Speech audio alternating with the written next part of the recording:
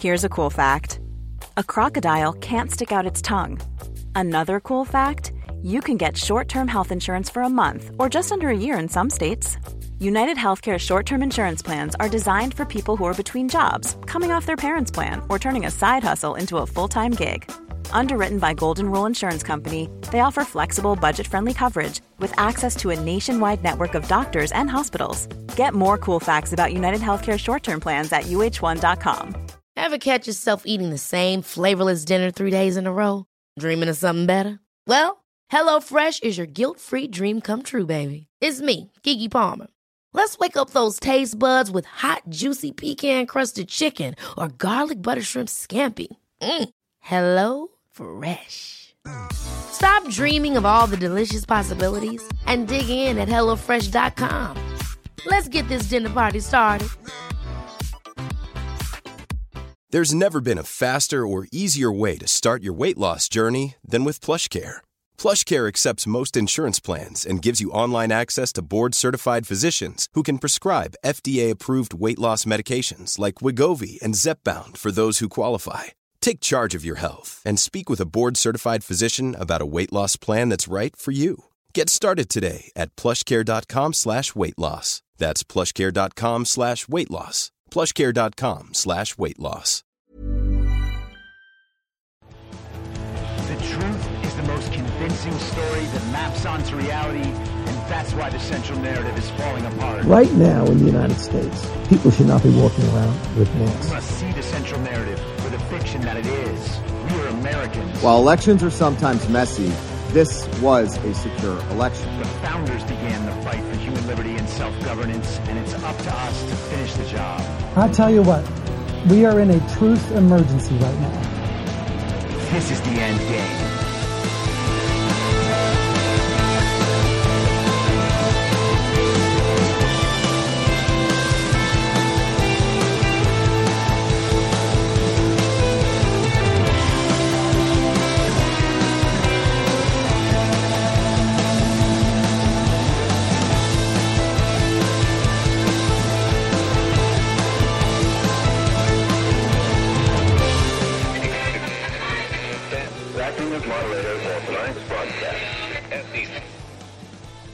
It's Tuesday, May 9th, 2023, the 839th day of dystopia.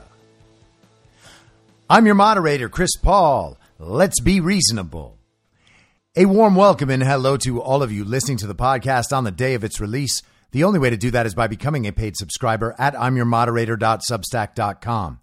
You can do so for as little as $50 a year or $5 a month. And in doing so, you will be supporting me, the work I do in this show as it expands. And if you can't, or you simply don't want to, continue listening to the podcast for free on a wide variety of podcast platforms. And of course, Rumble. All I ask is that you share it with your friends. You can find the links to the podcast, the writing, the social media, and the merch site by visiting linktree.com/I'm your moderator. So there's a lot of news I want to get to today and a lot of follow-up to stuff we've been talking about yesterday and last week. But before that, I want to share a little clip that popped up on Twitter today from Dr. Michael Yeadon. I imagine many of you are familiar with him. Here is how he is described in Wikipedia. Michael Yeadon is a British anti-vaccine activist and retired pharmacologist who attracted media attention in 2020 and 2021 for making false or unfounded claims about the COVID-19 pandemic and the safety of COVID-19 vaccines. The Times has described him as a hero of COVID conspiracy theorists and a key figure in the anti-vax movement. That's how this guy's Wikipedia starts. Here's how it would have started if they didn't have to first let everybody know right off the bat that he is a conspiracy theorist.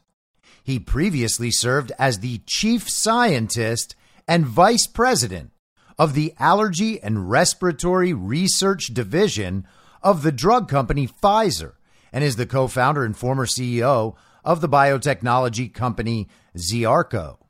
So, chief scientist and vice president of the Allergy and Respiratory Research Division at Pfizer.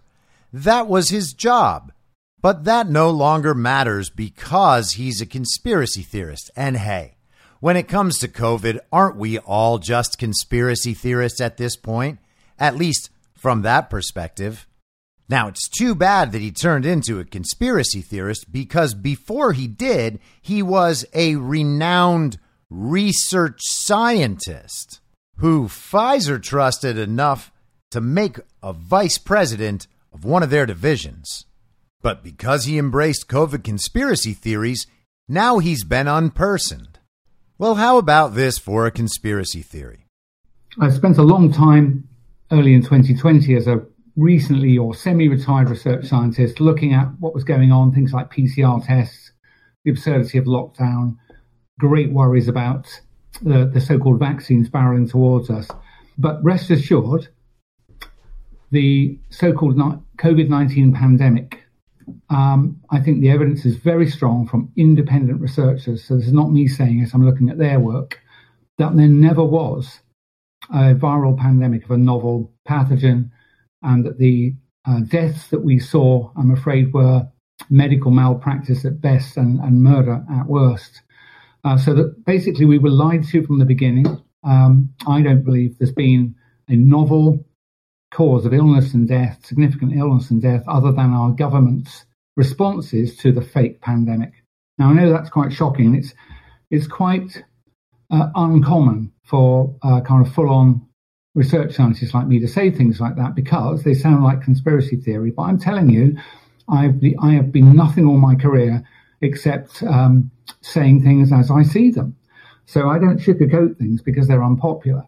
And I won't bore you with it, but people can go and look up a researcher called Dennis Rancourt, R-A-N-C-O-U-R-T.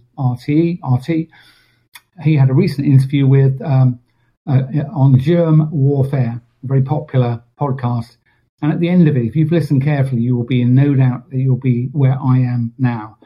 And why shouldn't it be a lie? They lied to us about absolutely everything. They lied to us about the magnitude of the public health emergency, which never existed.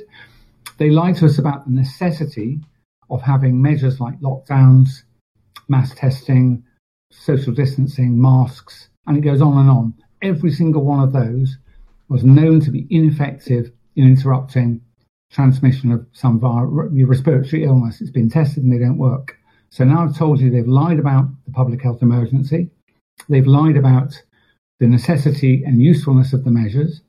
And I'm afraid, back to my absolute wheelhouse, they lied to you about the design, research and development and use, approval and use of the so-called vaccines. So that's the backdrop. And I didn't get there in one leap, but I started, my journey. I think when Boris Johnson said, I have to tell you, you must stay at home, that was the moment I knew we'd lost the country. And then noticing lots of other countries were doing the same, I thought, my God, we're in danger of losing the free world. And I resigned myself to this is what we must face. And the outcome doesn't matter for me. I'm absolutely serious. If I perish attempting to avert this, it will be fine. It's about my children and grandchildren. So the former vice president of the Allergy and Respiratory Illness Division of Pfizer, a renowned research scientist, Michael Yeadon, says that the COVID-19 pandemic was fake, that there was no novel respiratory virus that caused illness. And that is essentially the last barrier for people to cross once they have realized that the rest of it was a complete and total lie. We can go through and agree about the lockdowns and the social distancing and the masks and the school closures and the business closures and the effects of all that, the need for the vaccine rollout, the vaccine effectiveness. You can know that all of that coming from the mainstream media and from our government and from world governments was a lie, but people still believe that the virus was real. Well, there's no proof that the virus is real. That's something that everyone just has to understand. And you can understand that there's no proof that virus was real without then claiming that all viruses are fake, But we're going to get there too eventually, it seems. All we actually know is that people were ill and something caused their illness. We were told it was a virus. People have an understanding of the concept of viruses because we have been raised with that language and that concept, and we've been told that that's what causes illness and disease. There just isn't proof of that. And Michael Yeadon, who has an entire career at the highest levels of studying these exact questions, has no problem now saying that in public. He also made another note that I have made repeatedly over the last couple years. There are no true COVID deaths. Every COVID death is either data malpractice or medical malpractice. And he also mentions murder. Murder by way of medical malpractice is what I say when I mean that COVID deaths are medical malpractice. The data malpractice side is something else. If you get in a car accident and die, and they do a COVID test on you, and the test comes up positive, even though we know those tests don't work, and you are marked down as a COVID death, well, that's data malpractice. The hospital didn't kill you through the COVID protocols in that instance. You died from the car accident. And most people understand by now that the flu was completely wiped out in 2020 to be replaced with COVID. We know about the medical protocol, the hospital protocol, remdesivir, that causes renal failure, and eventually you end up on a ventilator. 90% of those people die. They created massive death numbers for money to enhance the public narrative and the fear campaign surrounding COVID. And while it's important that we have doctors and experts out there talking about the problems with the vaccines and the problems with the pharmaceutical industry and the medical industry, it is important that we also have people like this who are taking the ball all the way down the field and saying, hey, this entire branch of science may in fact be founded on nothing. We know the system has been corrupted beyond all possible understanding. We do not need to assume that the part some people are still hanging on to, the claim that there was indeed a novel viral pathogen that we call COVID-19, may absolutely be as anti-scientific as the idea that plexiglass walls on the outsides of children's desks can prevent kids from passing COVID in a classroom. And speaking of the very deadly pandemic, we talked last week about how Rochelle Walensky has stepped down as director of the CDC. And a lot of people had observed that without a new job that she was already planning to head to, it seemed like maybe people were souring on Walensky.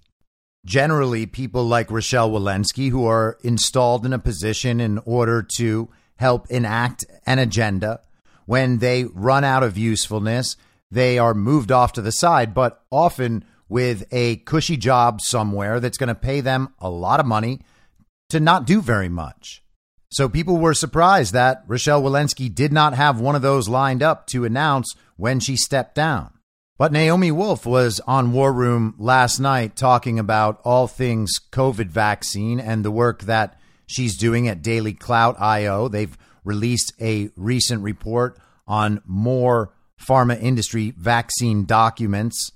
The latest report deals with the fact that they knew from the beginning that women who were thinking of becoming pregnant mothers, and then mothers who had given birth and were breastfeeding could be endangered by the vaccine, and so could their babies. Just another one of those facts that most of us were aware of from the beginning. But she also dropped this little nugget. Right now, we're in a very ugly situation in which I heard, again, back channels, but good back channels, that Dr. Walensky was offered a gig with the Clinton Foundation. I don't think that's been announced yet, but that doesn't surprise me. And literally a day or two after she resigned, Chelsea Clinton is in the media announcing a big Get Every Child Vaccinated campaign that she's going to be the face of. So they're not quitting. They're not stopping. Now, for most of the last few years, the Clintons have been largely out of the picture. Hillary didn't have a real role in the whole COVID thing. Yes, she would go out and repeat all the slogans and say all the party lines about what we need to do to save lives and protect everybody. She wanted people to get the vaccines, but she certainly wasn't some major figure involved with the pandemic rollout or really any of it. She kind of just floated along behind the scenes, at least compared to how she normally is, out there in front of everything, trying to set the narrative agenda. But I'm starting to think that maybe we missed something here. Why in the world would the Clinton Foundation be the organization to continue paying Rochelle Walensky after she leaves the CDC? That doesn't seem like a normal relationship there. Why is Chelsea out pushing the vaccines in May 2023? Now, I don't know the answers to those questions, but I figured I'd bring it to your attention because I feel like we might begin hearing more about this.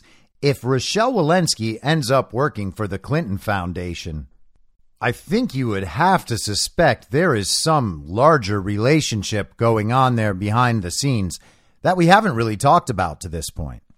And if you have background on that, by all means, send it my way. So yesterday I shared the clip of Robert F. Kennedy Jr. discussing the assassinations of his uncle, John F. Kennedy, and his father, Robert F. Kennedy, on John Katzimatidis' radio show on WABC in New York. RFK Jr. suggested there was overwhelming evidence indicating that the CIA was involved in the assassination of John F. Kennedy.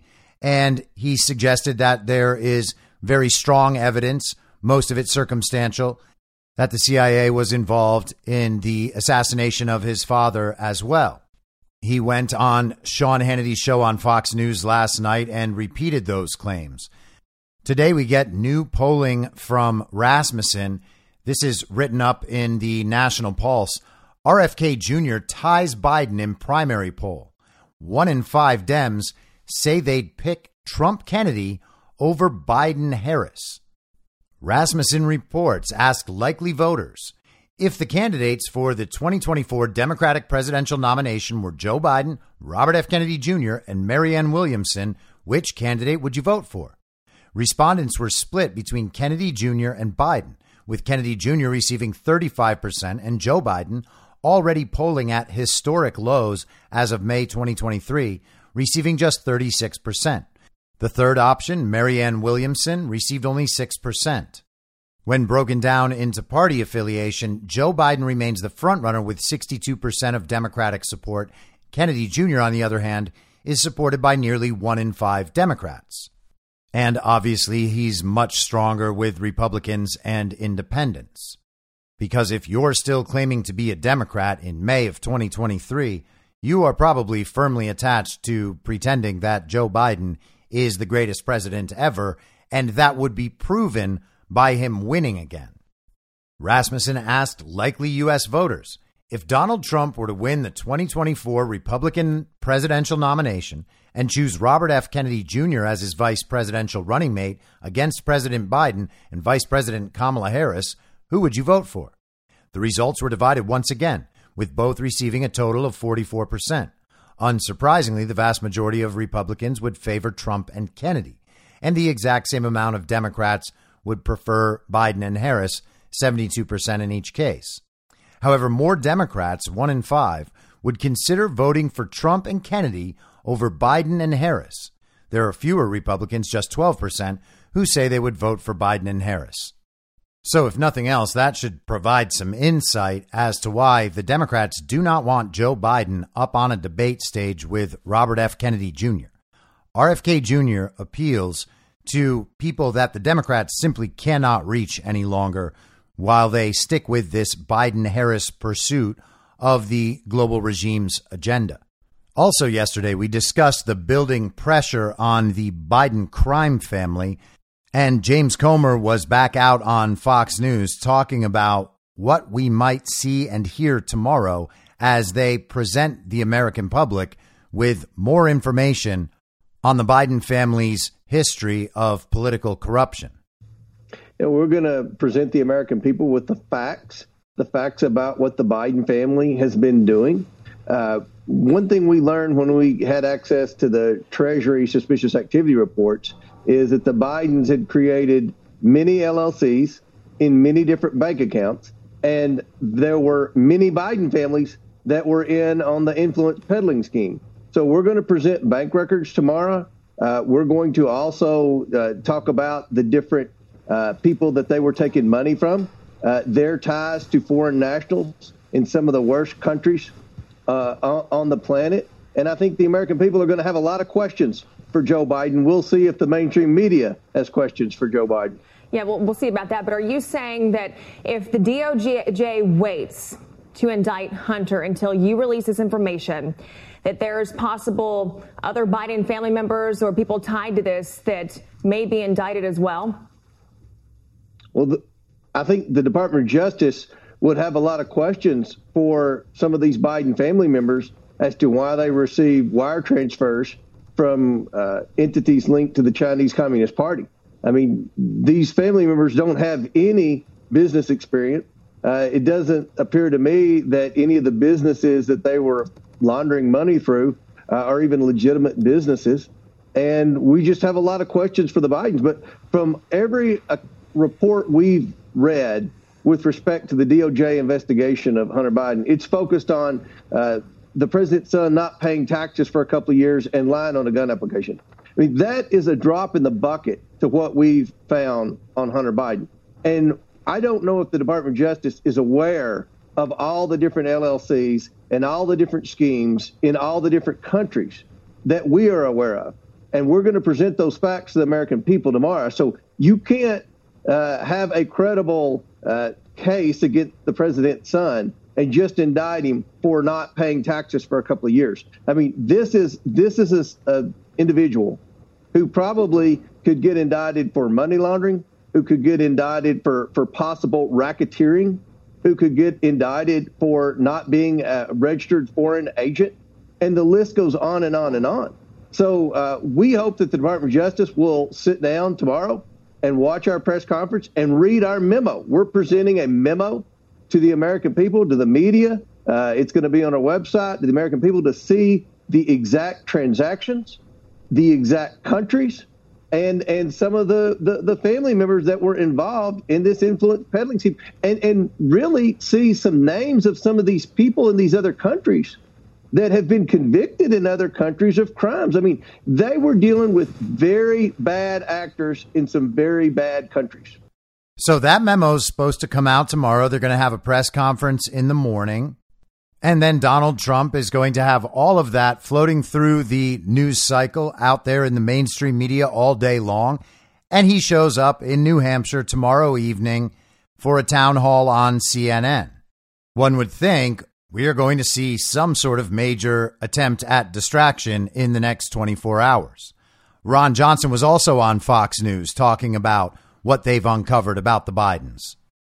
One thing that we don't talk enough about, I know President Biden is just so proud of his son, but we have the evidence that Hunter Biden paid tens of thousands of dollars for prostitutes that were sex trafficked through an international sex trafficking ring. Oh. I mean, yes, ick. And President Biden, during about a 4 or 5 month period, offered to pay for about $100,000 of Hunter Biden's bills when he was spending tens of thousands of dollars on these women who are sex trafficked. Now, if that is at a minimum morally reprehensible and wrong, and the president's defending that, and the media isn't even looking into it. Wouldn't that be a felony? I mean, if you're doing business with a sex trafficking ring, that's more than ethically offensive. It is grotesque, but the media doesn't concentrate on it. We had that in our report. We had the business, the financial transactions proving it. James Comer does the same thing. But again, it is so icky. It's so reprehensible. It is. People don't want to talk about it, but it's just galling to hear the president talk about how proud he is of Hunter. And he enables this. He enables it by propping up his son, both in terms of those types of words as well as financially. It's really pretty sick. So it seems like what we'll be getting from Comer and from Johnson tomorrow in this memo is an outline of everything they have found about the Biden family. And while we probably won't see any immediate action, and of course we've gotten used to that by now, it will be a major move in the narrative, and it's going to be the sort of thing that the media can't just simply avoid. They'll try to spin off narratives and say things are conspiracy theories or say this or that isn't a big deal. But the story is going to be there in full for people to go over and really begin to get an understanding of just how corrupt the Biden family is. Now, the fake president, Joe Biden, is supposed to be meeting this afternoon with Kevin McCarthy and his Democrat counterpart in the House, Hakeem Jeffries, as well as the Senate majority and minority leaders, Chuck Schumer and Mitch McConnell.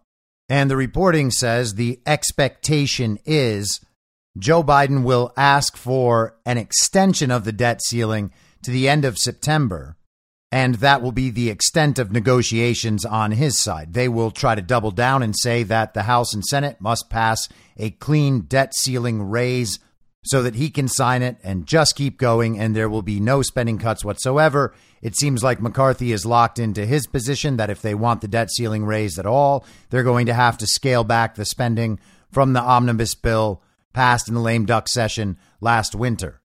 It seems pretty clear that there's not going to be any sort of deal reached, and this will just keep going. Apparently, the White House thinks that it has some leverage it can exert on House Republicans, but there's absolutely no reason to believe that they actually have any leverage whatsoever.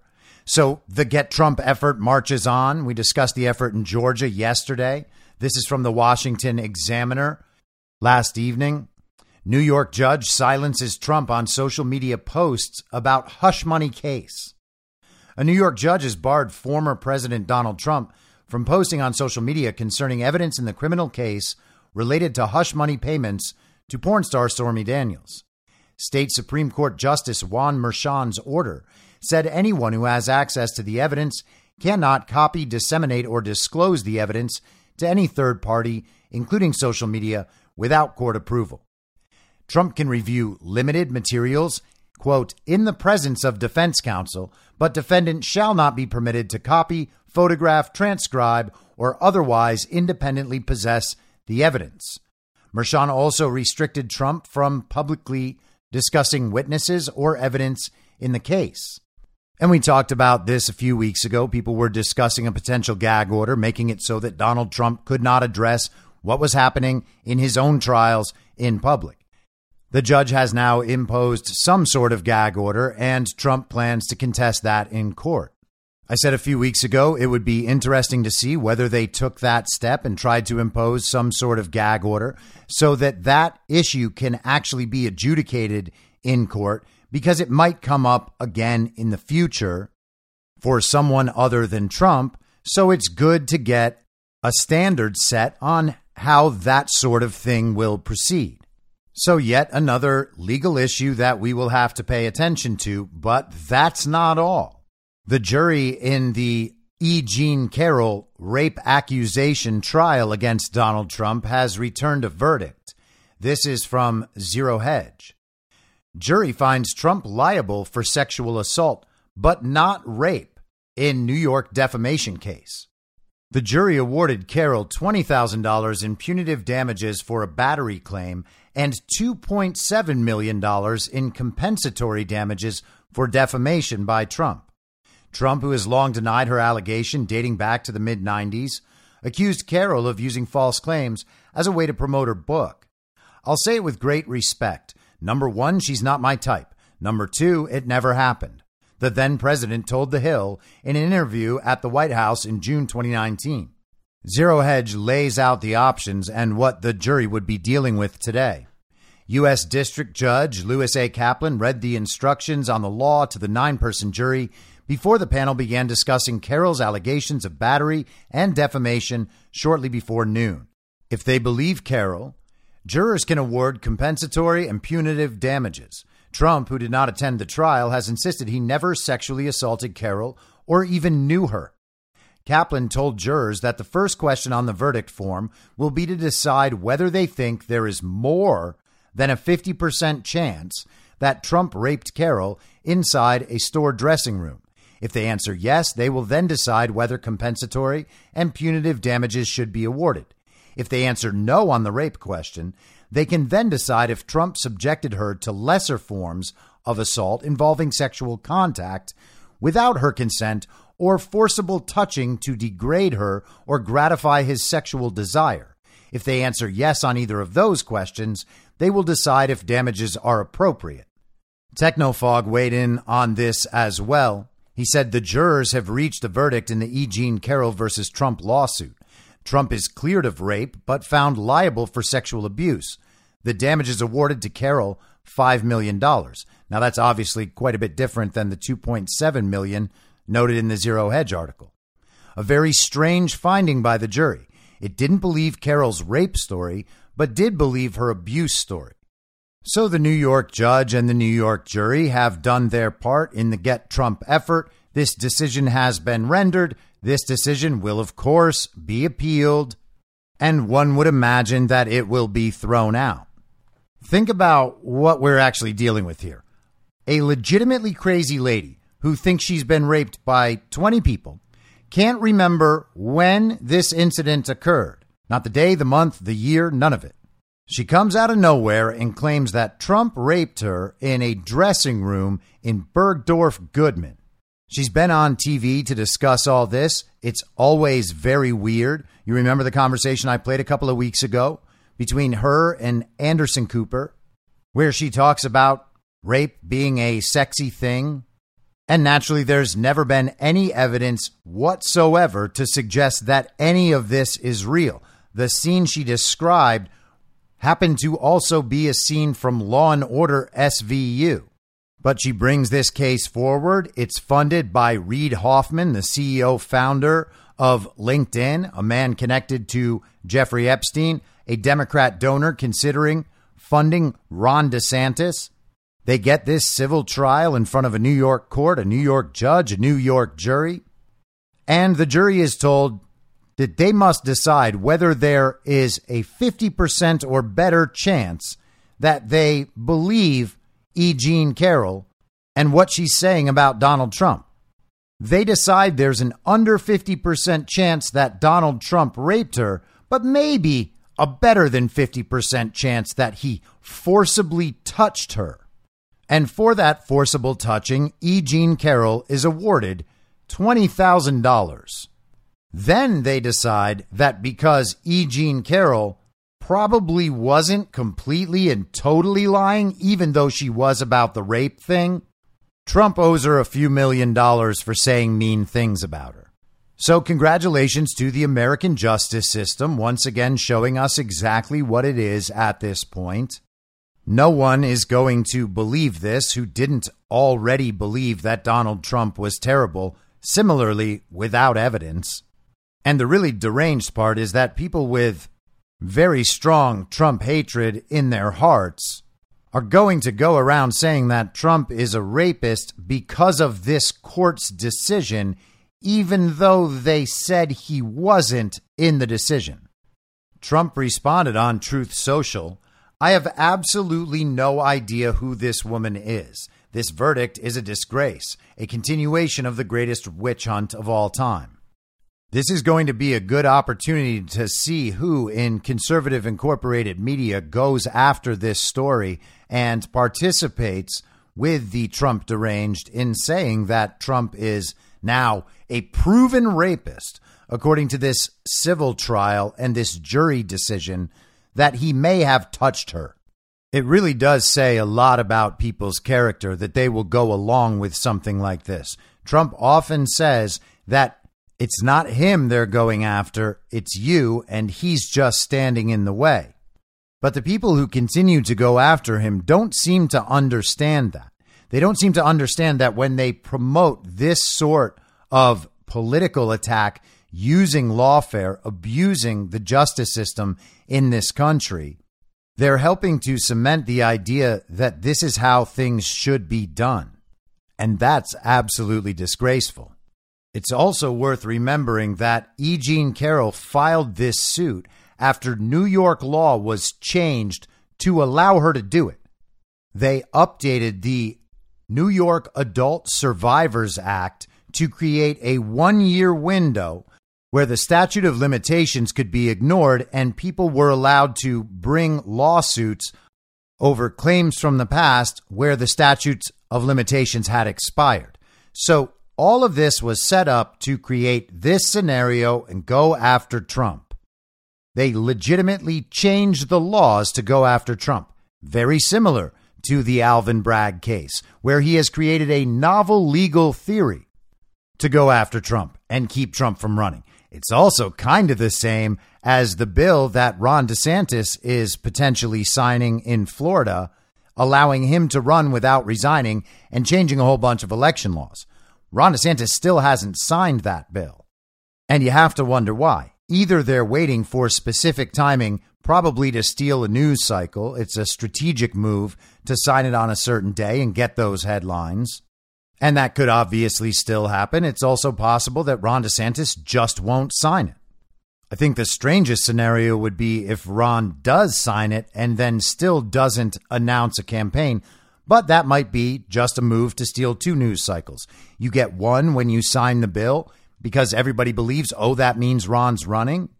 And then you get another when he decides to actually run. Whether he does or not probably makes no difference to Donald Trump and makes no difference to any potential Republican primary, but it will make a difference to Ron DeSantis. His career would end immediately if he chooses to. Steve Cortez, a frequent guest on Steve Bannon's War Room, decided that he was Team DeSantis today and wrote an article about it in Newsweek. The reaction to that has been absolutely atrocious. And the DeSantis simps are already out there saying, hey, it's not just Steve Cortez. We have more big, impressive names coming out to back Ron DeSantis. And that's a pretty funny reaction because it's basically the admission that Steve Cortez announcing his DeSantis support did not do a thing for Ron DeSantis. No one cares. And the reaction to Steve Cortez has been horrific. You can imagine that he was well paid, and maybe that'll be worth something for a little while. Now, while the regime is using lawfare to target Donald Trump and the America First movement with this endless string of ridiculous accusations, Donald Trump's America First Legal is pushing back on issues that actually matter. This is from yesterday. America First Legal releases new internal DHS documents revealing the government is funding trainings intended to target conservative Americans. Today, America First Legal released documents obtained from a Freedom of Information Act request to the U.S. Department of Homeland Security that reveal shocking internal documents from the Office of Targeted Violence and Terrorism Prevention regarding so-called domestic terrorism. In an internal memo dated January 29th, 2021, just 8 days after Joe Biden was sworn in as president, reveals a choose-your-own-adventure game-like memo for individuals to make real-life decisions based on radicalization scenarios with various fictitious characters. The scenarios describe political viewpoints like opinions on abortion and expanded government. And they attach a screenshot of that document. The heading is DHS OTVTP Choose Your Own Adventure Outline. Bullet points. We propose creating 5 story branches, each with 3 video scenes that advance the story, for a total of 15 filmed scenes.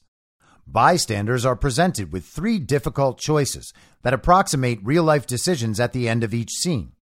At the end of each branch, after viewers have made 3 choices impacting the potential radicalization of others, a DHS employee reviews the path they have chosen and highlights key learnings in an interview that expands on how radicalization and potential violence may occur in the scenarios. And they list a variety of character types. For example, one of these characters is Anne, who is described as, quote, a middle-aged pro-life advocate. And another is Courtney, a, quote, budding conspiracy theorist. They also outline Pete, who they describe as anti-government and authority, and an abusive parent/stepdad. And they build out full profiles of these people, complete with stock photography on what they might look like. Guess whether all of them are white people. Another document reveals DHS planned a family-first photo shoot to, quote, show everyday people doing everyday tasks, to emphasize that domestic terrorism can happen to anyone, but that anyone can also help prevent it. In their planning documents, DHS states, quote, when casting, we would like to share diverse race, gender, cultural individuals that align to the same distribution of the United States based on the breakdown of the most recent census. These documents further reveal that the government is using taxpayer dollars to expand its capabilities to deem innocent people as extremists or domestic terrorists. They include a statement from Reed Rubenstein, who's the America First Legal Senior Counselor and Director of Investigations. The Department of Homeland Security's transformation into a domestic intelligence organization and a Stasi-like deep state internal security apparatus is alarming. It is a very long way from see something, say something regarding an unattended suitcase at the airport to profiling patriotic and politically conservative Americans as abusive parents and domestic terrorists because they oppose abortion on demand and voted for former President Trump. The agency is out of control. We've discussed Mike Benz before, the former State Department official working on cyber issues. He is also the founder of the Foundation for Freedom Online. He wrote a thread in response to this yesterday. New docs obtained by America First Legal show DHS plan to produce videos training bystanders to take action against political speech by, quote unquote, middle-aged pro-life advocates and old high school friends who are budding conspiracy theorists. Not content with only a Ministry of Truth, an Internet Censorship Bureau, and even a program for controlling speech in video games, DHS sought to pit citizens to monitor one another's political beliefs under the guise of de-radicalization. DHS screenwrote a detailed profile for Anne, a middle-aged pro-life advocate. She is a suburban mom, surrounded by stock footage of laundry and minivan, who has become increasingly more concerned about the welfare of other children. In one scenario, Anne utters the phrase baby killer at a local bakery event to signify her opposition to abortion. DHS gives you, the bystander, three choices: calling Anne's husband, contacting Anne's preacher, or stopping by Anne's house. In another DHS scenario, the audience plays Anne's hairdresser and listens as Anne brings up pro-life arguments and begins ranting. DHS gives you three choices: calling the sheriff on Anne, talking about Anne to coworkers, or sleuthing Anne's groups. Those are amazing choices, honestly. So you can either narc on Anne, you can gossip about Anne with your coworkers, or you can stalk Anne. Those are the appropriate responses when you hear someone in your life saying the no-no words. Call the police, gossip about them, or stalk them online. DHS built a stock profile for Courtney, an old high school friend who is a budding conspiracy theorist. Again, suburban mom, laundry, minivan. DHS targets her because she believes, quote, conspiracy theories regarding government connections to child abuse and trafficking, end quote. Conspiracy theories, not real facts about the world that are proven over and over again every day. All it takes to trigger DHS is Courtney, quote, beginning to spread conspiracy theories and the level of anger in her posts rising, end quote. And that's kind of a stunning metric, anger in posts, isn't it? Particularly when you understand that the social media algorithms thrive on providing content that will create those kinds of reactions in the people who view that content. So they can actively try to make you mad. And then if you get mad according to what sounds like you're mad to them, well, then you're a domestic terrorist. DHS gives you three choices: monitor Courtney's conversations, contact her ex-husband, or message her to probe her personal life. They're actually trying to figure out a way to make liberals and normies more annoying. They're trying to increase the social costs on anyone who says the no-no words. In another scenario, you play Courtney's mom and hear your daughter angry over government connections to Jeffrey Epstein-style acts of harm to children. DHS gives you 3 choices: confront Courtney directly, pull her longtime boyfriend aside, or call a crisis hotline. DHS also built a stock figure for Pete, an anti-government, anti-authority father figure. We are told Pete is an abusive parent and stepdad, but no details are given as to what makes him abusive. He seems like a quiet guy and mostly keeps to himself. DHS targets Pete because a friend saw him, quote, post on some radical sites with violent tendencies, end quote, presumably a web forum like 4chan. Pete did not make any calls for violence. DHS's 3 options: contacting Pete's wife, cornering Pete at a softball game, or simply keeping closer tabs. So you gotta monitor Pete if you find out that Pete was on a bad website. And maybe the DHS isn't being entirely responsible here because they're encouraging cornering Pete at a softball game, but Pete's an abusive parent and stepdad. So if you corner him at the softball game, Pete might kick your ass. DHS essentially planned out government-funded instruction videos for creating a modern Stasi class, where citizens are encouraged to report on one another, even when no laws have been broken. Under Biden, DHS has moved aggressively into video propaganda for political policing in new and disturbing ways. And Benz has reported on this before and links to work by his organization, the Foundation for Freedom Online. He says they reported how DHS created a cartoon urging young people to report their own family members to Facebook for disinformation over posts about COVID. Benz concludes, it is telling that such political police programs are now parked at DHS rather than at FBI. FBI is an arm of DOJ, so it needs suspected lawbreaking to act. DHS appears to think it can operate in any area of citizen life, like the lawful speech zone where FBI is limited. And honestly, thank goodness for the Department of Homeland Security going out and protecting us from Middle Eastern terrorists, right?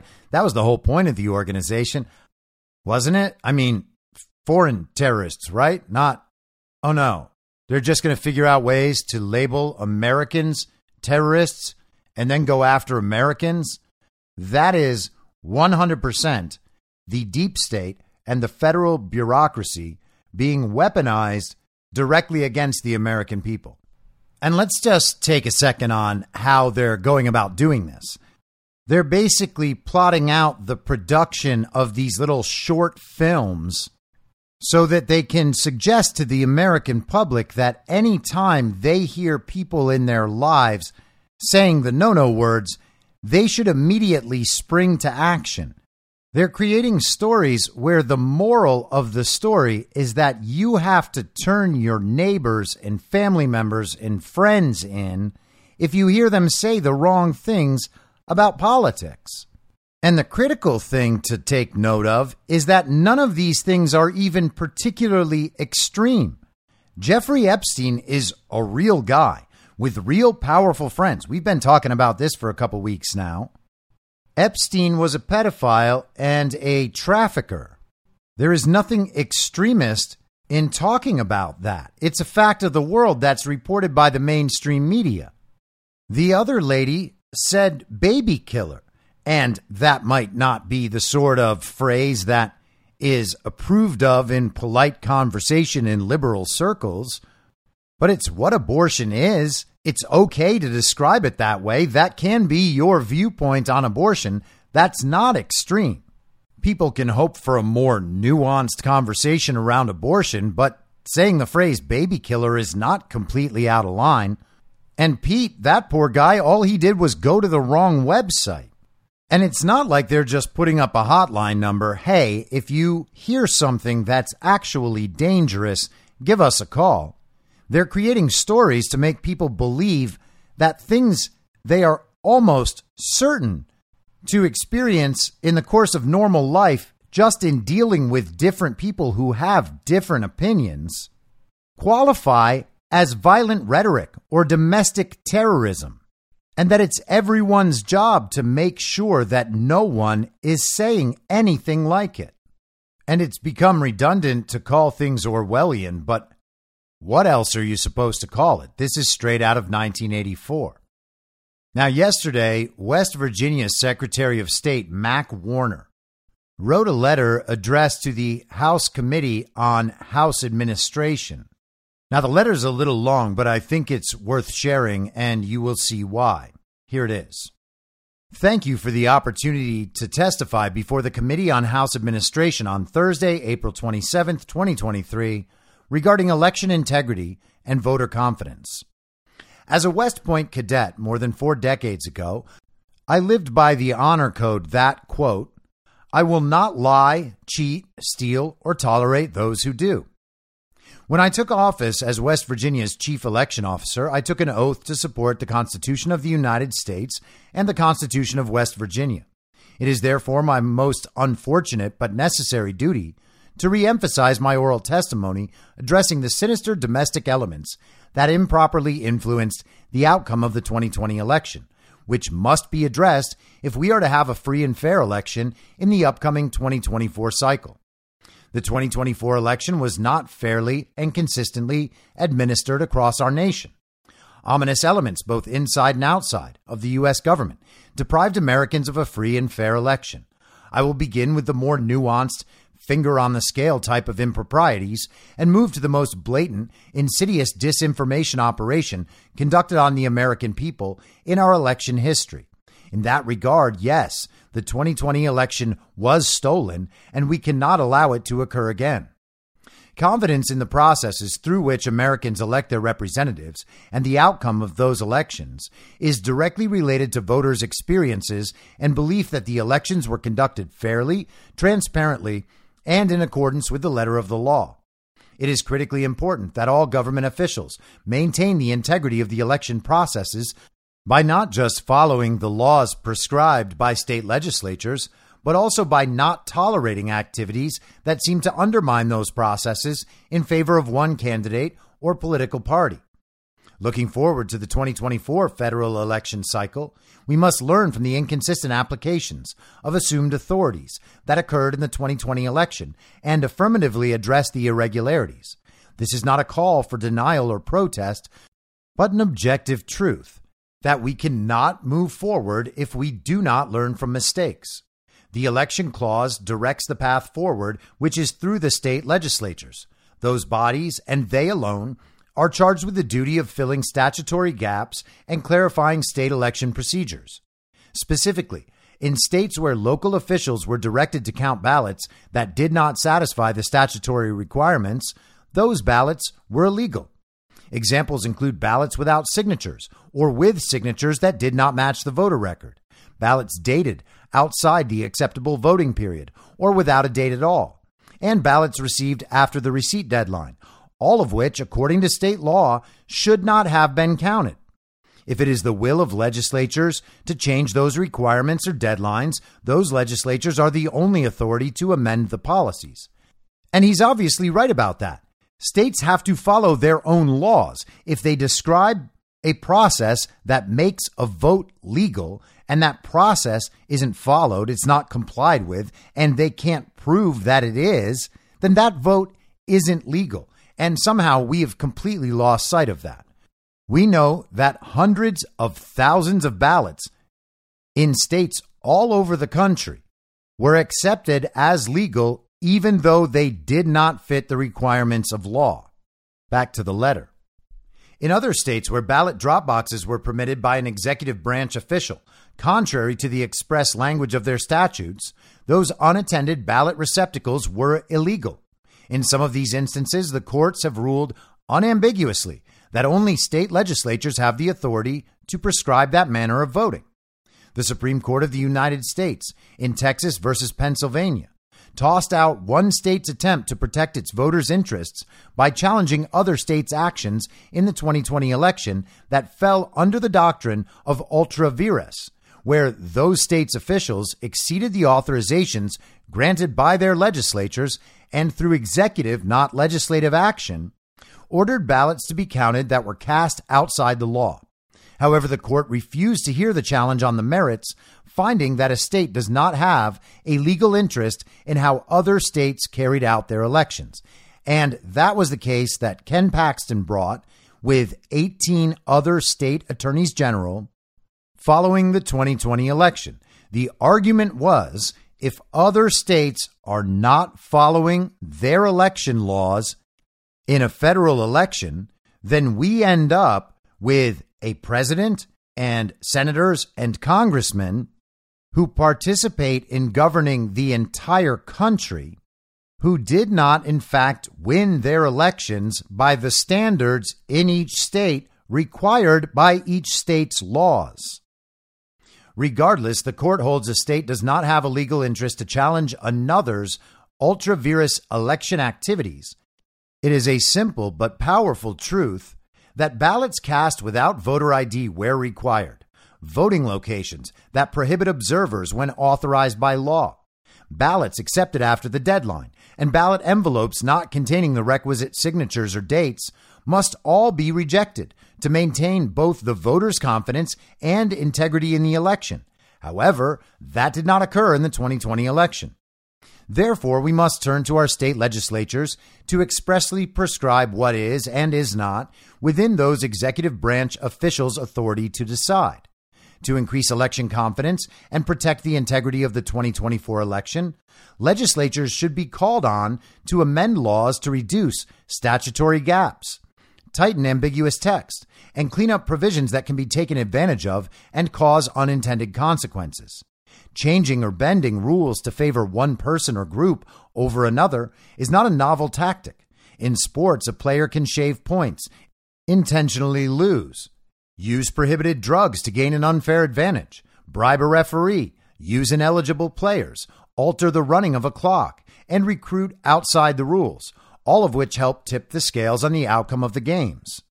Similarly, in elections, changing or bending the rules can impact the outcome. Though one or two irregularities might be excused as mistakes or oversights, the collection of multiple improprieties in the same election cannot be overlooked. The West Point Honor Code is an example of the moral compass that society expects all persons in power to follow. Per the code, we cannot tolerate those who lie, cheat, or steal. While the partisan left has held fast that there was no, quote, widespread fraud, or at least not enough to change the outcome of an election, we must not tolerate the executive branch actions and tactics of going beyond the express authorities prescribed by states' legislatures. First, no amount of fraud is acceptable, outcome determinant or not. The standard should not be whether the fraud might change the outcome, but rather whether alleged fraud occurred, and if so, it must be addressed. Second, it is undisputed that several states changed election processes and deadlines during the 2020 election under assumptions of authority that were beyond those granted by their legislatures. While the common label of those activities has been fraud, it is not always so simple. Regardless, what is most important to realize is that such changes decreased voter confidence. It's not just the reality of our election outcomes that is important, but equally so the voters' perception of the propriety of the processes through which those outcomes were reached.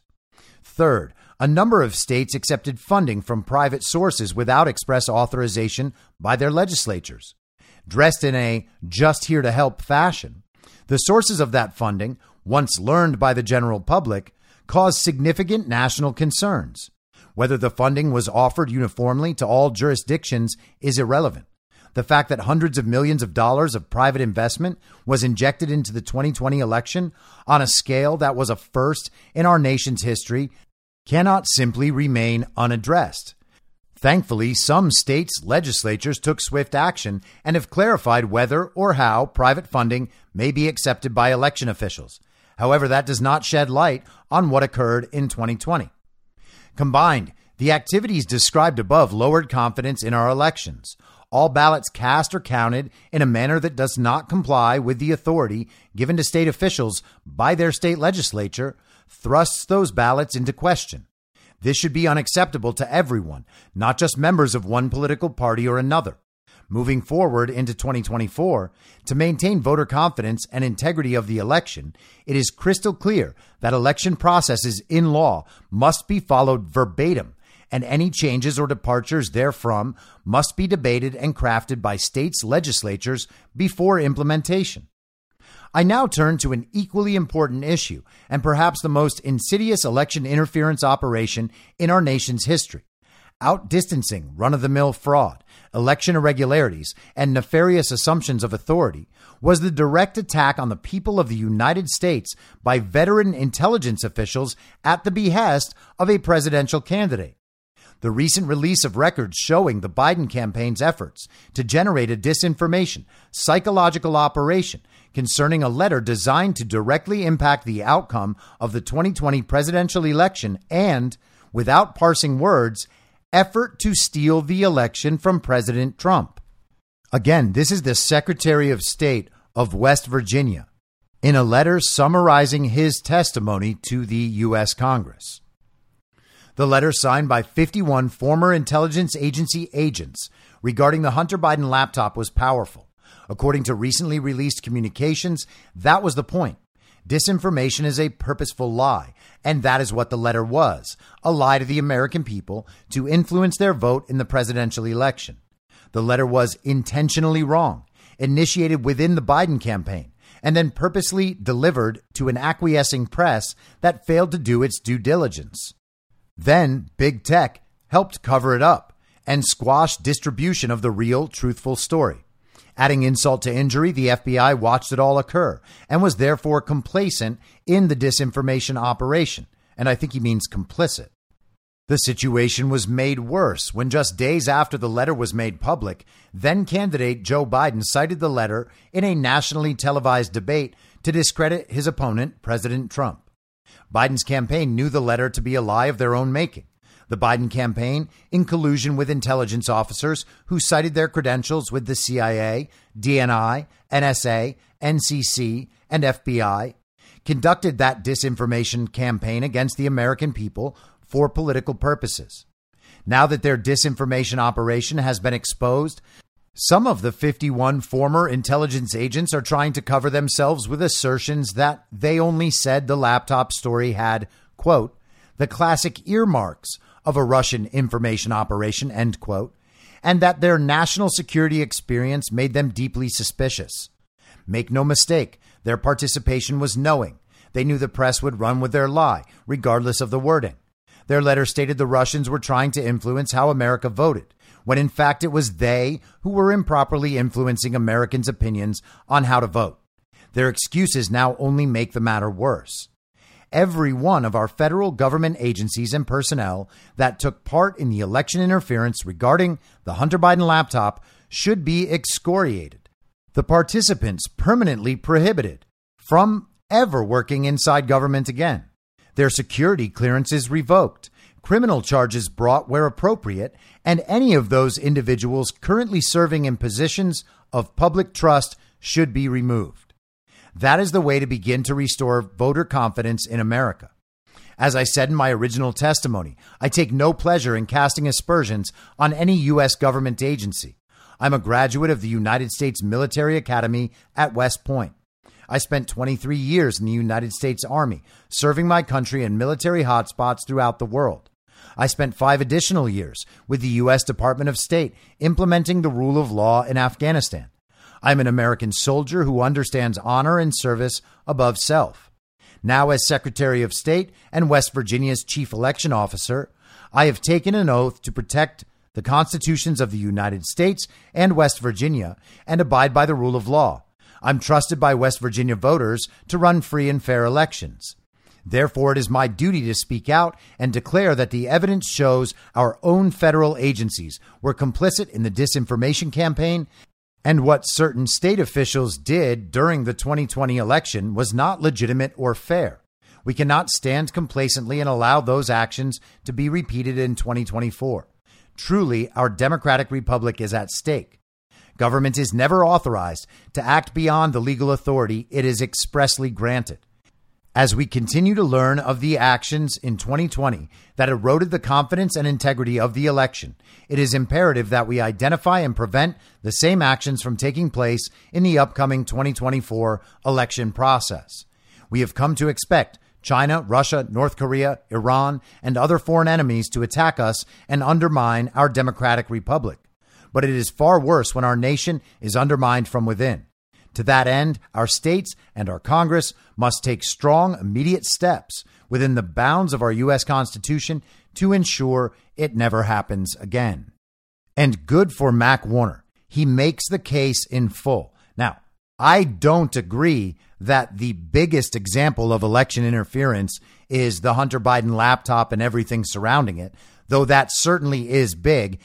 And I want to be clear, I'm not trying to diminish that in any way.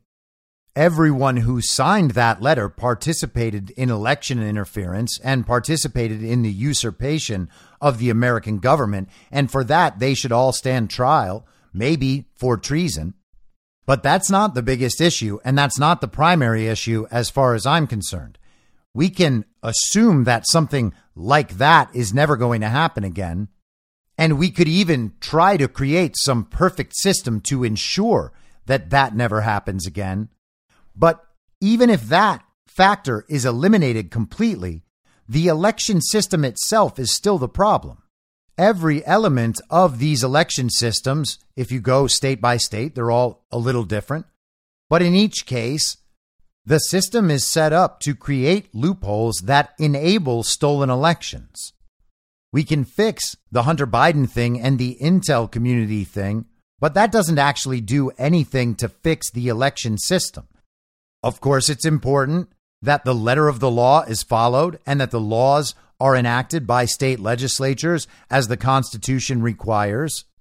But the problem still remains that the people in office right now were unlawfully elected, and they themselves are the products of stolen elections.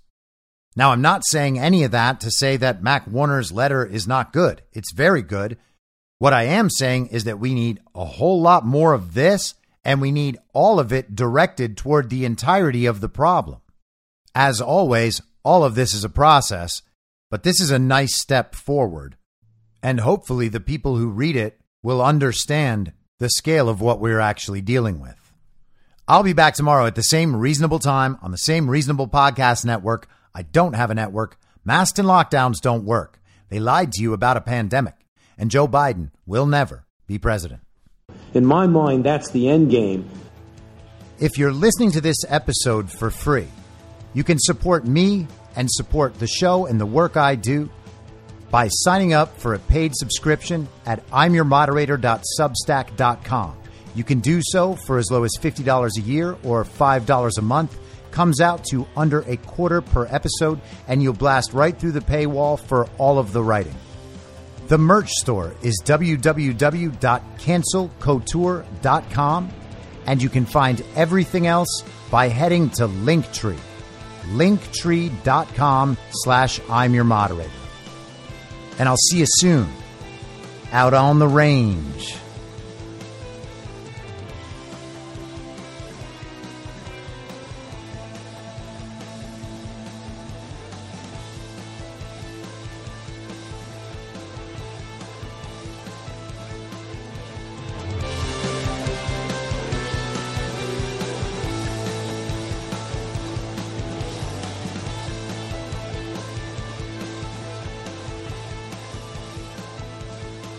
It's high noon.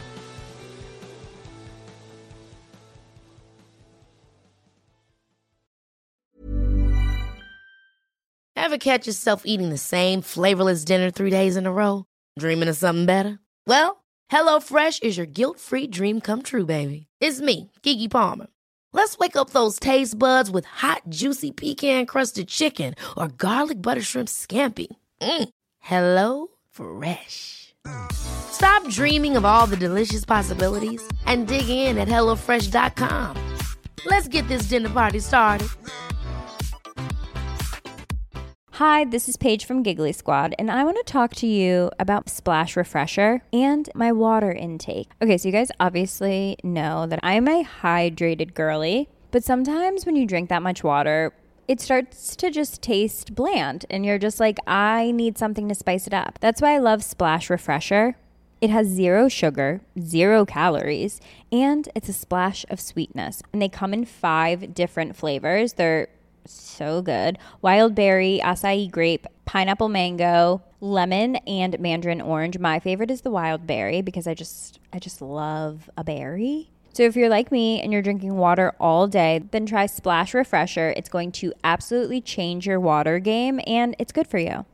Imagine the softest sheets you've ever felt. Now imagine them getting even softer over time. That's what you'll feel with Boll & Branch's organic cotton sheets. In a recent customer survey, 96% replied that Boll & Branch sheets get softer with every wash. Start getting your best night's sleep in these sheets that get softer and softer for years to come. Try their sheets with a 30-night guarantee. Plus, get 15% off your first order at bollandbranch.com. Code BUTTERY. Exclusions apply. See site for details. In my mind, that's the end game. Thanks for listening. If you'd like to follow what I'm reading and thinking throughout the day, you can do that by downloading the Telegram Messenger app and going to t.me/I'm your moderator. On social media, you can follow me on Truth Social, Getter, and Gab at I'm your moderator. I also have channels on Rumble and BitChute. If you'd like to follow the writing, you can find me at imyourmoderator.substack.com. The merch site is cancelcouture.com, or go direct shop.spreadshirt.com/cancel-couture. If you'd like to support the podcast financially, the best place to do that is Ko-Fi. Go to ko-fi.com/I'm your moderator. And all of these details will appear in the show notes with each episode. I'll see you soon down on the range.